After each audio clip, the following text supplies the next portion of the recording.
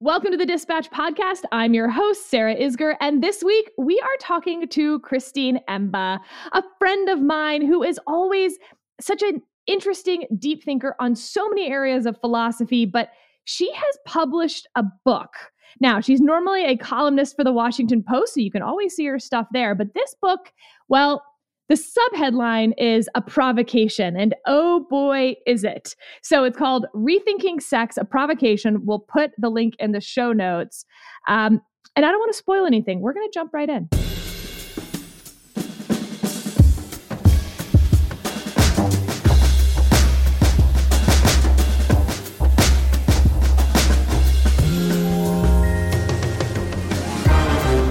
Let's dive right in.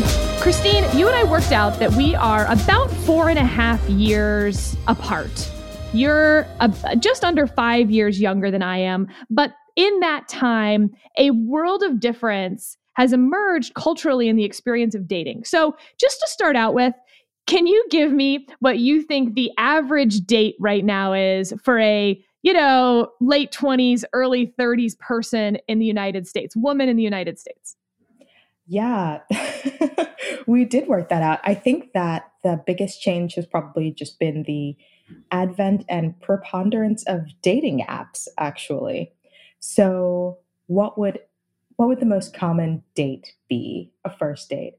I'm thinking you have swiped through a bunch of people on Hinge or Tinder, you match with somebody, you've texted back and forth for long enough that you've finally decided that you're going to meet in person. So you go to a bar, probably, or a restaurant, but most likely a bar, where if you're a woman, or I guess if you're the man too, and we're assuming kind of heterosexual dates here, you're sort of standing around waiting for the person to appear to see if they look like what they said they would look like on the app. That's the first thing. Then you meet them in person. They come in, you meet them in person for the first time, and you sit down for half an hour to an hour's worth of awkward, but hopefully not awkward conversation. And then maybe you both leave and you decide whether you're going to see each other again, or if ostensibly things go really well, you might leave together. And a lot of your book is dedicated to the concept that consent is now both the floor and the ceiling for all dating sexual encounters. Walk through some of how we got there. Yeah. So that's one of the main critiques, I guess, one of the main focuses of the book, Rethinking Sex. It's first the idea that, sex is good and the more sex we have, the better. That to be sort of a healthy, modern young person, you're living a really sex positive, active sex life. And then there's the idea that sort of the only standard for what good looks like, the only thing that you really need to achieve before having sex with someone is to get their consent. So basically, you have to have agreed with the other person, that you're willing to do this, so that whatever sex you have is not statedly kind of against their will, and then you can go forth, and that's the only thing that can really be judged. Did you get consent? Not did the person feel good after, or why did they consent to you? But just, do you have the thing? And I don't want to put words in your mouth, but I think you consider yourself a feminist. Do you consider yourself on the political spectrum, left of center, I assume? Yeah, I mean, I definitely consider myself a feminist. Politically, I think I'm mostly identified as left of center, although, Michelle Goldberg wrote about rethinking sex a week or two ago, and she seemed a little bit confused. She was like, Christine Emba is a heterodox thinker. She quotes from Roger Scruton and Andrea Dworkin, and that's true in a lot of cases, actually. I don't really pigeonhole myself on either side of the line. When you walk through the history of how we got here, and by here, I really mean to this place where dating has become really unfulfilling for a lot of people. And the reason I wanted to start with what a normal date is these days is because, again, just with our 5-year gap, I never was on Hinge or Tinder. And you still dated through mutual friends or someone you met at school, or you knew this person somehow. Someone had vouched for them already as not a serial killer. And at the same time, I think partly because maybe I just grew up in a more like rurally conservative environment, but also because I identify as conservative, my sort of mores around sex were probably different. And so I think what we have now is that women who are told that being feminist means, as you say, not just sex positive, um, in the sense that like sex isn't dirty or something like that, but more than that, like you should be having sex all the time. It's a physical act. That's all. Casual sex is good, and you should be enjoying casual sex. And you say that maybe that's not true for everyone. Yeah, absolutely. I mean, one of the things that I critique in Rethinking Sex, or one of the threads that runs through it, is a sort of skepticism of what I call uncritical sex positivity. And it's exactly that. There's this idea, I think it's more visible among progressives, but it has actually kind of become a cultural feeling that, yes, to be modern, to be liberated, to be uninhibited is the best thing that you can be. And B, you sort of prove that by being sex positive, having as much, sex as you can and enjoying it and not having too many feelings about it. Exactly. Like treating it as just a fun thing that you're finally able to do and you should be out there doing it. But isn't there something deeply unfeminist about that? Isn't that just so?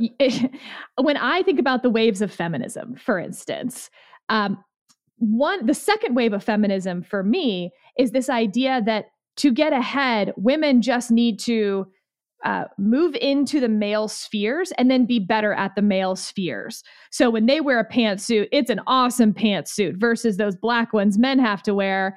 And when they have sex, yeah, they watch pornography, they have casual sex, and they're going to be better at it than men, care less than men. They can do the same thing that men do. But third wave feminism for me is like, no, women are different. Our feelings are different. What we bring to the table is different. We don't wear pantsuits. We wear power dresses. Those sheath dresses, man. I do. I feel more powerful in a sheath dress than anything else.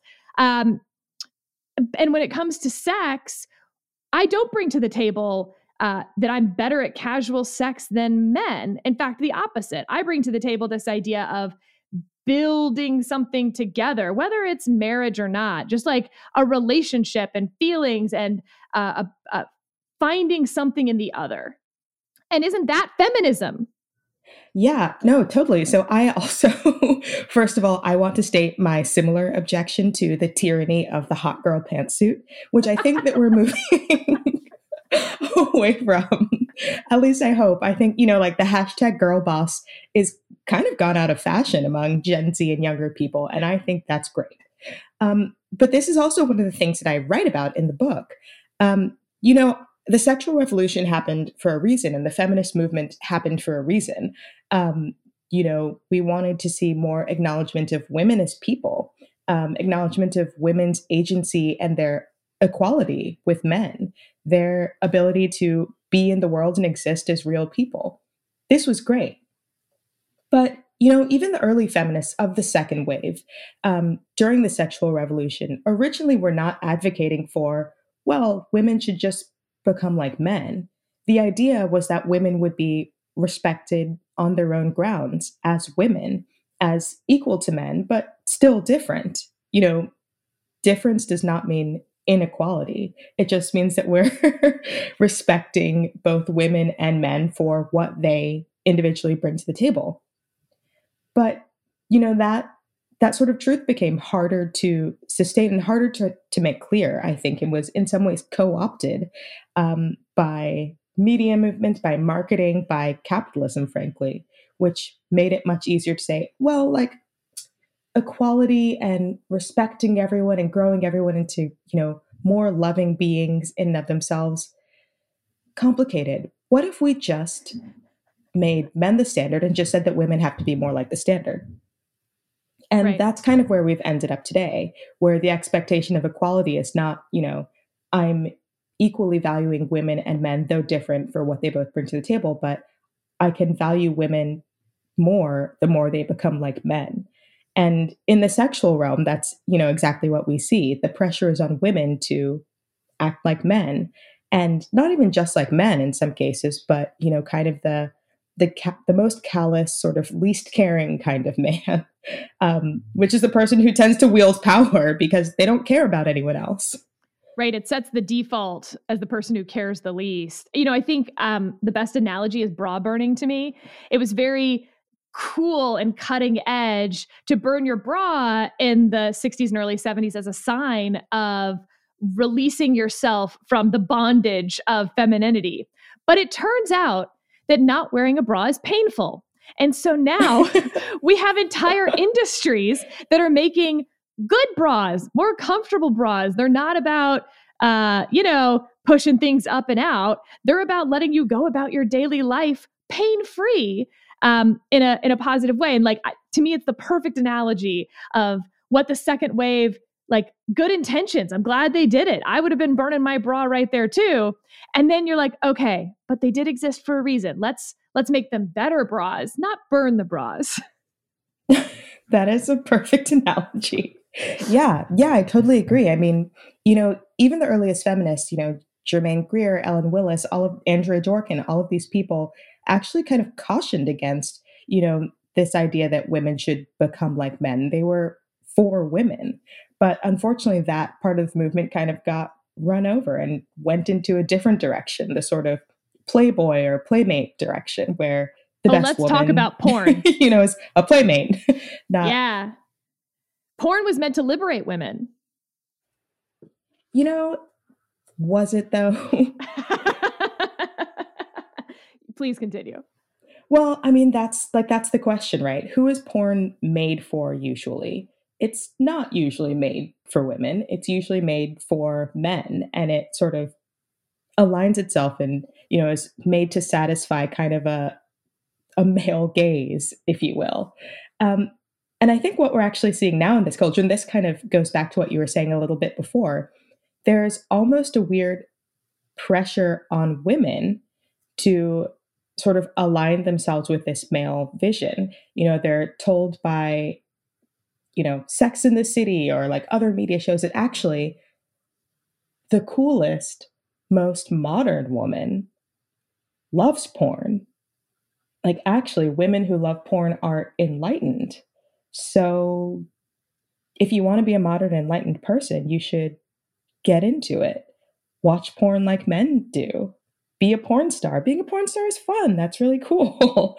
And I don't know that most women actually feel that way, but especially among the young women who I talked to for this book, they felt so much kind of ambient pressure almost to agree with that view, like an ambient pressure that was what being a modern person looked like, that was what they needed to do to be seen as, cool or enlightened. And so they would have these sexual encounters. They would, go along with sort of these porn inspired sexual practices from guys they were seeing because they were sort of under the delusion that that's just what they needed to do. That's what they were supposed to be doing. That's the story, right? That's how you grow up. And then they're left feeling really bad. I think it's really easy for someone listening to this who is my age or older to say, fine, then don't have anal sex because you think men need anal sex. And by the way, we are going to earn our explicit rating today. But don't go home with the guy and have sex with him after meeting him at a bar for 30 minutes because you think that's what you're supposed to do. Like, have some agency, have some respect for yourself. But I think it misses the cultural shift that has happened, because if it does become the expectation and actually all women are doing this, then by saying like, well, no, I don't have sex with someone I just met after 30 minutes, you become what back in my day was like the wait for marriage people. Like, that's fine, but it puts you in kind of a very specific bucket that is outside sort of the norm. And then you become that person, which is, again, fine. But if basically when the culture moves on from what I would consider actually sort of a feminism, sex feminism movement into a male as the default sex standard, it's going to be very hard to be the one to say, no, I don't belong to that. Yeah. So in the last chapter of Rethinking Sex, I actually talk about this phenomenon kind of explicitly through the eyes of interviews with virgins, like older virgins, and the ways that they describe themselves and how stigmatized they feel for their choices is really fascinating. I mean, one guy, says, or one woman actually, is like not having erotic capital, not being part of the sexual marketplace. That's a serious thing in our world. I mean, practically everyone has sex, so what's wrong with me? And this is what she's telling herself. And, the ongoing cultural obsession with having sex and having sex freely can actually harm women and men because, it defines not only what you can't do without fear of stigma, but also what you have to do to avoid feeling shame or inadequacy. And, the project of sex positivity was meant to increase our independence and empowerment, especially for women. But being pressured into a single understanding of what you have to do is the opposite of personal freedom. That's not the freedom that, we were supposed to be promised here. And I think a lot of people are waking up to that fact, but they're still living in this sort of ambient culture. You know, all of the sort of media and magazine and other pressures are pointing them towards this vision of what sex positivity looks like. So it does feel weird to be the one person who's pushing back. And part of the project of this book actually was kind of to say to women and men who are feeling this way, like, if you think that there's something kind of crazy happening in our sexual culture, like if you feel that something is off, like you're not crazy. Actually, the culture is kind of crazy right now. And what we have to do is talk about why that's happening and how to move forward. Mom deserves the best, and there's no better place to shop for Mother's Day than Whole Foods Market. They're your destination for unbeatable savings, from premium gifts to show-stopping flowers and irresistible desserts. Start by saving 33% with Prime on all body care and candles. Then get a 15-stem bunch of tulips for just $9.99 each with Prime. Round out Mom's menu with festive rosé, irresistible berry chantilly cake, and more special treats. Come celebrate Mother's Day at Whole Foods Market. For anyone who thinks this is like some pop book of like, hey, I'm a young woman and this is what I think about sex, this is a deeply philosophical book. And I want to make sure we spend a lot of time on the philosophical aspects you bring to this, and what you think should replace consent, as both that floor and ceiling. Obviously, consent has to be the floor. But the ceiling, when you think about what is good sex, it's more than consent. And one of the examples that I thought you made so well is this idea of sex positivity, that we don't kink shame, right? The idea that if someone's into something weird, you don't make them feel shame for being into that weird thing. That's kink shaming, and that's on you for making them feel weird, and you're the bad person. And you approach this from a very philosophical standpoint, saying, but aren't some kinks morally less than other things? And when we seek what is that ceiling, how can those blend? Yeah, you hit on kind of one of the more controversial parts of the book, actually, that I've received maybe the most pushback on, actually. So, Rethinking Sex kind of has two main threads. One is sort of a critique of consent as our only standard for sex. And as you say correctly, I argue that it's a baseline. It's super necessary. And in many cases, we haven't even achieved that baseline. But it was never meant to be a ceiling. It can't be a ceiling. It's sort of a legal contract. And that's not how we want to think of our relationships. But the other half of the book is kind of critiquing these assumptions that we sort of hold as a culture around sex and suggesting that, well, we might want to rethink some of them. And one of them is exactly this: the idea that the assumption that we've made, rather, that desire is almost sacred, that our desires say nothing about us, they're just what we want. And actually, the best way of living life is to fulfill our desires with consent, of course. And, once you have consent, then anything that happens after can't really be judged. It's between two consenting adults. It's just two people fulfilling their desires and being happy. Why do you hate people being happy, Christine Emba? But, again, I argue for kind of a higher standard here. We are human beings. We're not animals. While we do have desires, we are capable of asking ourselves, or we should be asking ourselves, does this desire and fulfilling this desire, does this longing help make me a better person? Is this good for society? Is enacting this with another person actually morally good? Which is different from just being allowed, but actually ethical, morally good. And I suggest that, yes, in fact, some desires may be less morally good than others. And this is a sort of judgment call that people don't really appreciate these days. I think culturally there's a real emphasis on, like no judging, no kink shaming, like we want people to be free to be who they are.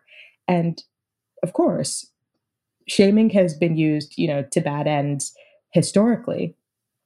But also I think it's possible to say that kinks or desires that, focus on objectifying or dehumanizing or degrading your partner are objectively worse than, a desire to care, a desire to improve your partner, a desire to love. And, you think about the things that, women are asked to do in sexual encounters often, again, inspired by pornography. And you're like, why do we think this is good? Why have we decided that this is okay, or more than okay, should be entering the mainstream as quickly as it is? And what does that say on a macro level about our sexual culture, that we're mainstreaming desires to, degrade people, to harm people, to surprise choke people in sexual encounters? It's interesting to me because this could be a stand-in for a larger part of our conversation as a culture, that this idea that shame is bad is a relatively new one. And while I think it is obvious that there are ways to use shame that are bad, if you get rid of shame entirely in a culture, the only thing you are left with is law. And you actually don't want to live in a society where law is the only standard, like consent, right? As this floor, but also ceiling, making everything illegal. Well, then you've got a different problem. Everything that used to just be shame-based, more encounters with police, more mass incarceration for things that are, not that bad, that we could have taken care of in a community by simply saying that's not okay. But instead we've decided that shame itself is always bad, instead of like most things in life. There are good ways to use shame and bad ways to use shame. Shaming a woman for having sex before marriage, that's bad shame. But as you say, shaming a man for surprise choking his partner during sex, which I agree with you. Again, if both people are actually positively into that, then no problem. But if it's just a consent issue, that's not enough, because the purpose of that can be to degrade your partner. And so you create a new standard that we should have instead of consent. And, if consent is sort of the Montaignean version of where we are, whatever we're in, find the good in that. It's good. You should be feeling happy because you're doing it, basically. There's a different standard that you create, which to me is a little more, more Pascal-y maybe? You could say that. So, again, and I feel like I have to keep saying this again and again, because people would say, what, like you don't like consent? Enthusiastic consent or affirmative consent is really important. And I'm saying, of course it is, but we need a higher standard for our relationships than just, I did not feloniously assault this other person. And so I propose as an ideal, the idea of willing the good of the other, which is Aristotle by way of St. Thomas Aquinas, actually, and it was his definition of love. And so willing the good of the other invokes a responsibility to care for the other person as much as you would care for yourself. But it also invokes this question of the good. So trying to understand what the moral good would be in a situation and for your particular partner, and trying to achieve that with and for them. So that's actually a lot more responsibility than just, getting past the goalpost of consent. That involves, empathy and communication and also, in many cases, putting your own desires or longings to the side as you decide whether you can help the other person achieve the good. It's a higher standard, of course. And, it's one that a lot of people won't even reach if they're trying. But just trying to do that is so many steps further ahead of where we are now. And, when I talk to men and women about, the current sexual culture, their sexual lives, they had a lot of complaints. But when I asked, okay, what would a good sexual encounter look like? Like, what would a good sexual world look like? So many of them said the same things. They said it would look like empathy. It would look like the other person listening to me. As one woman very memorably put it, she said she sort of burst out with this line in the middle of a kind of aggressive sexual encounter. She said, "Can we not love each other for a single day? Even if it's just a single day, even if it's just this 1 hour or a few days that we're here together, can we not actually approach each other in love, not just getting what we can from the other person?" It'd be interesting to me as we think about so much of the due process problems that we're having on college campuses around consent. And as you said, look, I'm also a very consent enthusiast, and that believe that we have not reached even that floor in so many sexual encounters of what affirmative consent would really look like. And it's a problem that we're having on college campuses. But I think part of that problem is that we're making our conversations with these kids all and only about consent. And so then they are so obsessed with, did I meet that minimum standard? Is she sober enough to consent? That is not what we should be telling these kids. It should be the first thing we say for 30 seconds and then move on to everything that you're saying, because consent is so built into what you're saying at such a fundamental level. You can't even get anywhere in the vicinity, in the neighborhood, in the country of willing the good of the other if you don't have affirmative consent, not just minimum consent, not just I won't get arrested for this later consent. And when we talk about false accusations, I actually think that is part of this problem as well, because what happens is, for however many false accusations you think are out there, the vast majority of that minority of false accusations tend to come around because, maybe she gave affirmative consent, but he wasn't willing the good of the other. She felt hurt by the encounter, sometimes physically hurt, but definitely emotionally or mentally hurt by the encounter. And then there's this accusation because she feels like she was taken advantage of, even assaulted, despite the affirmative consent. And so we call that a false accusation when, under the Christine Emba world of sexual encounters, I don't think those would happen nearly as often. I don't think so. I think you're really right, because if you are trying to will the good of the other, you take care. I quoted from the Stoic Epictetus in the book, when you receive an invitation to pleasure, pause. If you are willing the good of the other, you have to, kind of stop and think about whether you would be able to do that in many circumstances. So if you are too drunk, or if the other person is too drunk to kind of know what they want to even talk to them, then yeah, you won't be able to will their good, in which case you probably shouldn't be having sex with them. In some ways, it speaks to perhaps a push to having less casual sex. If you don't know the person, their desires, anything about them well enough to will their good, then maybe don't sleep with them. And that actually might be a safer option in a lot of cases.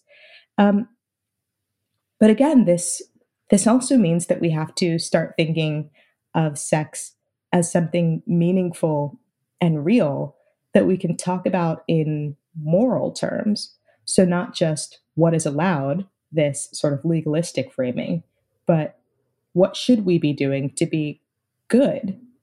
And that could bring us to a much better place. There's also the question, and this I talk about in the book a lot, going back to what you were saying about shame. One of the things that, I've heard from so many young women and men, especially recently, is that because there don't seem to be any rules except for the rule of get consent, um, there aren't like clear norms or standards for what you should be doing except for this bottom baseline. Everybody feels a little bit lost and confused. Like, okay, well, what are you supposed to be doing? Like, what is there a shared understanding of what a date should look like or what sex should mean? Nobody really knows in some cases, and that actually makes the whole process of dating, of trying to relate to each other as men and women, really stressful. And then when you have bad encounters, there's no recourse really other than saying, well, it was consented to or not. But there isn't language to describe, this felt bad to me, or like this surprisingly rough sex that I didn't ask for was bad for some other reason. Like there's no outside standard to point to. Yeah, I think, I hope, but I also believe that most men, as you say, when you ask them what's missing from what would be an ideal sex life, they talk about empathy and, both people sort of mutually feeling something that is not simply the physical act of intercourse. And as I think you put really well in the book, it means then that sex is something else. And particularly for women, though not only for women, I think sex is something more than the physical. And we know that because when you think about orgasms, female orgasms and sex, they are far more likely to occur with repeat partners and a long-term partner than they are in a one-night, first encounter.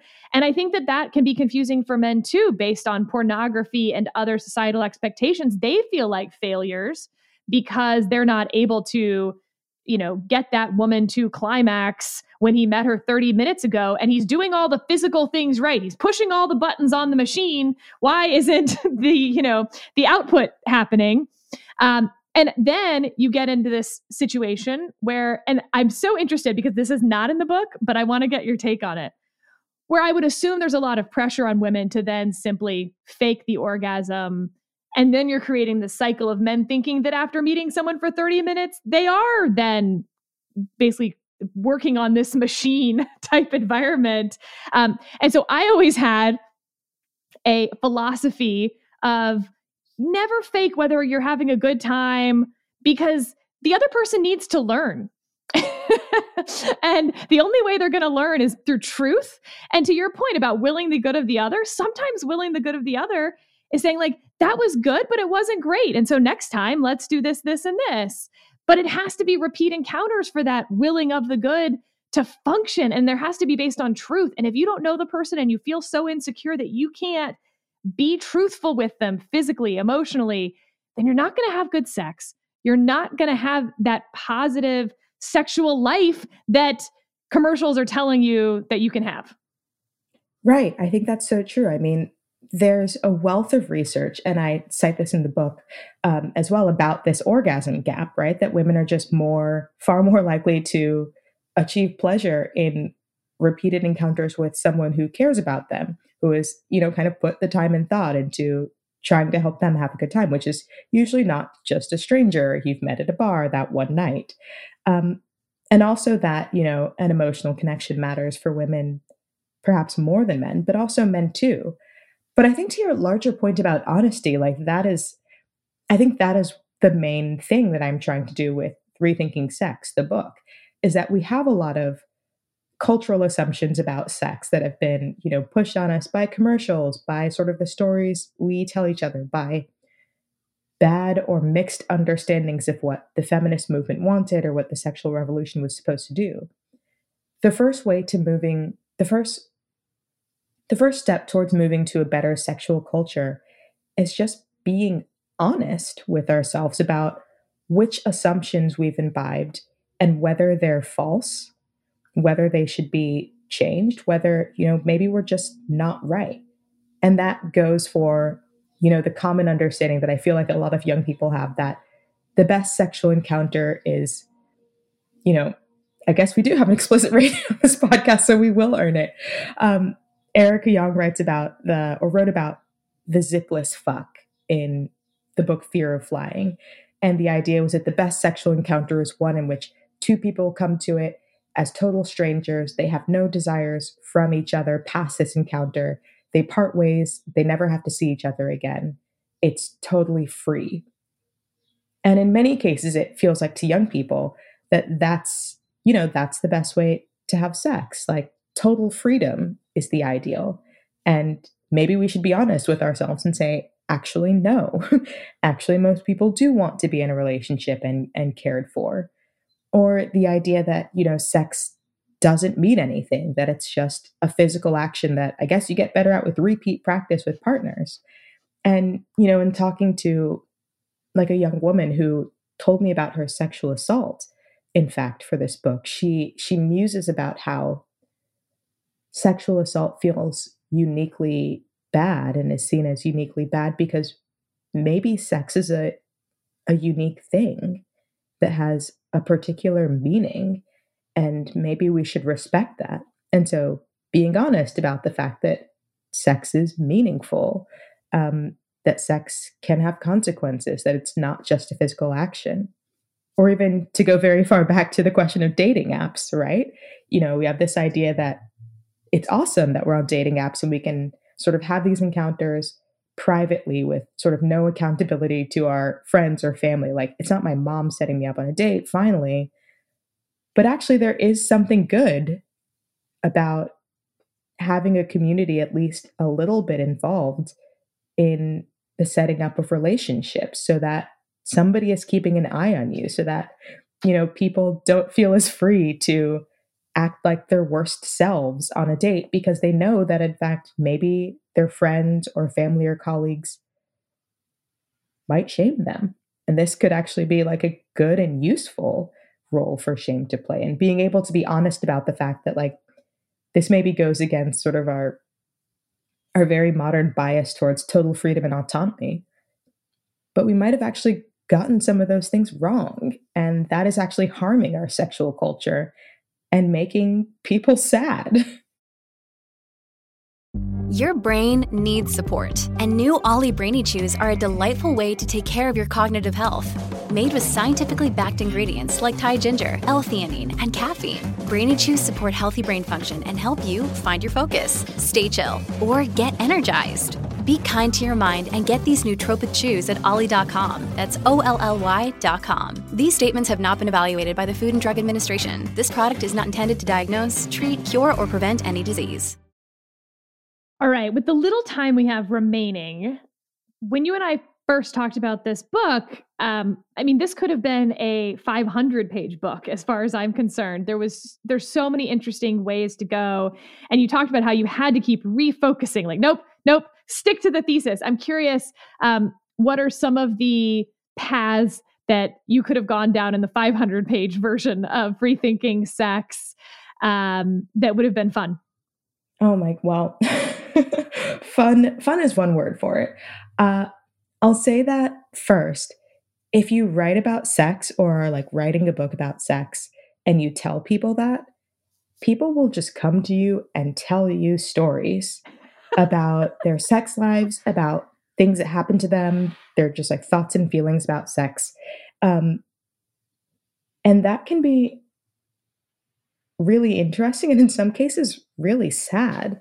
Like the story that I write about in the book of the girl who corners me at a party to, ask if it's okay for her to not like the fact that her partner is going back to this, sort of chokes her during sex and she doesn't know what to say because she consented to it. But like, is that okay? What should I do, Christine? Hard to answer. You're not a sex columnist. You're a moral philosopher writing about sex. There is a slight difference. Yeah, but even that, like even an encounter like that brings up so many paths that you could go down. First of all, there's just, asking questions about when did certain acts become normalized and what does that say about our society? Like, can we talk more about why people feel so uncomfortable having really open and honest conversations about sex? And not just, I think people feel more comfortable having conversations about sex, the act, but not about, what sex means or what relationships should look like or what they're experiencing that they don't necessarily find pleasant in the long term. I think there was like a whole chapter about just what sex ed could look like. Yes, I was just thinking about that in particular, especially as we're having all these conversations about what is age-appropriate books and sexual orientation and gender identity for elementary school students. And it's like, whoa, guys. I don't even know that we're there yet because we still have the worst sex ed. And I don't even know worse compared to what. I mean, I just think the worst. Like anything else would be better than what we're doing. Yeah, it's not good. I mean, another writer described our system of sex ed as teaching someone how to drive a car by like pointing to all the different mechanisms and like explaining how sort of the brakes work and how you put the key into the ignition, but never explaining what those, red 8-sided objects are on the street that you sometimes see, or like, oh, there are lights. Just like, don't think about the lights right now. We're not talking. Yeah, we don't need to know how to merge onto the freeway. The freeway, you'll learn it when you get there. It'll be obvious to you how to merge onto the freeway. Right. We talk about mechanics, but we don't talk about any larger meaning to the question. And so, I would have loved to have spent more time on that. And, I was raised in the evangelical Christian tradition, and I converted to Catholicism actually.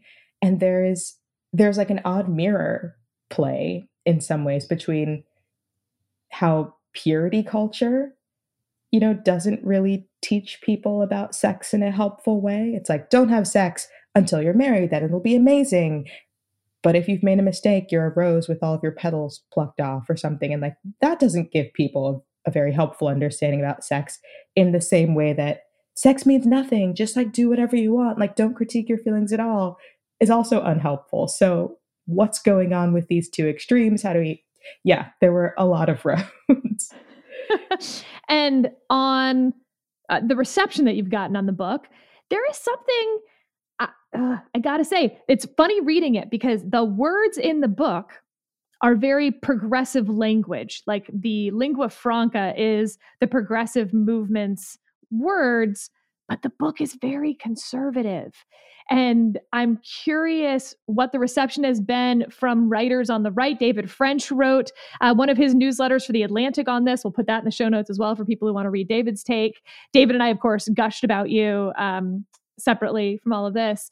And then there's writers on the left who have written about your book. And I'm curious where they've agreed, where they've disagreed, where you agree, where you disagree. Yeah, the reception has been pretty positive, I think, because I do think that we're in a moment where the ills, the sort of malaise in our sexual culture has become too visible to ignore. Like young people are having less sex, they're dating less, they're talking about how they feel miserable even though they're supposedly liberated. And, finally, people are asking questions and there's an openness to this conversation. At the same time, there still is this pushback to the idea of any sort of standards or norms, because there's almost this reflective sort of fear of being judgmental or of being judged personally. And so if somebody writes about sex in kind of a critical way, the first pushback is like, you just want to take us back to the medieval era. Like you just want to take us back to before the sexual revolution, and we can't have that. But I think when people read the book, it resonates with them because they kind of see these problems playing out, and they too want to have space to rethink them, to think about how to do sex better. And, that's why the subtitle is a provocation. It's not supposed to be a provocation to just make people mad indiscriminately, although there are some people who, if you even talk about critiquing sex at all, just get really mad indiscriminately, and there's nothing you can do about those. That's called Twitter. Yes, actually. That's called a special set of men on Twitter who are really scared of sex being criticized, which says more about them than about what's in the book. Mm-hmm. But anyway, it's a provocation to conversation, to being able to ask these questions aloud, to talk about morality and ethics in the public square, to acknowledge that sex may be actually bigger and more meaningful than we've talked about before, and have those conversations with each other in hopes that we can begin to build something better. And last question, the cover of your book is amazing. It looks like a 19th century painting of a red-haired woman sort of frustratingly biting some flowers as she looks askance. And it is so perfect as the cover of this book about rethinking sex. And I know that you personally, of course, did not draw your cover art. Gosh, I wish. How did this come about? Because it's incredible. And it, to me, it just, sometimes the covers don't really work with what's inside the book. And this one is the opposite. I can't imagine one of those like modern-y covers that's just like some shapes and colors. This is perfect. Yeah. So in describing art on a podcast, I always feel like one of those alt text generators, like woman with hair and flowers. But you are right. It's a piece called Love's Shadow by the pre-Raphaelite artist Frederick Sandys. And it was painted in 1867. And this also was, you were right about the process. You know, we're given, when you write a book, like a couple of cover options, and many of the ones I was shown were the sort of Malcolm Gladwell yes, style exactly. cover, like white, yes. And then there's like a picture of a heart or something. And I was like, this is boring. It's two stick figures, horizontally. Yeah. Each other. And I was like, that doesn't quite get it.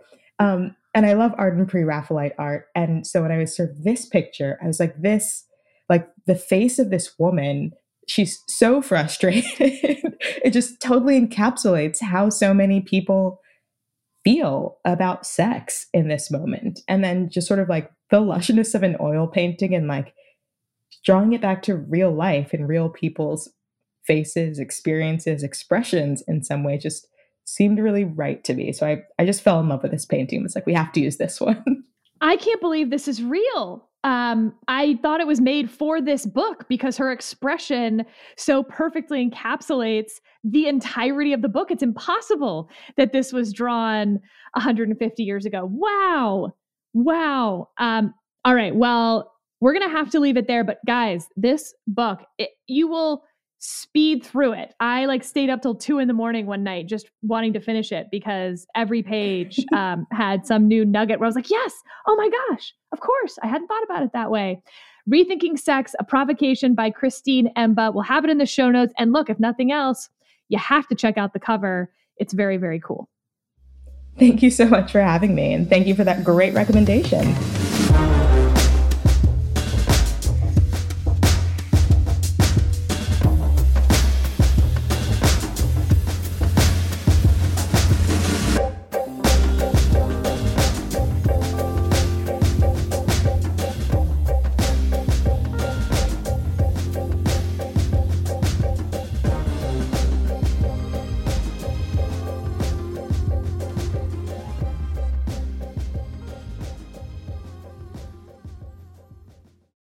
Lucky Land Slots, you can get lucky just about anywhere. Dearly beloved, we are gathered here today to... Has anyone seen the bride and groom? Sorry, we're here. We were getting lucky in the limo and we lost track of time. No, Lucky Land Casino, with cash prizes that add up quicker than a guest registry. In that case, I pronounce you lucky. Play for free at LuckyLandSlots.com. Daily bonuses are waiting. No purchase necessary. Void where prohibited by law. 18+. Terms and conditions apply. See website for details.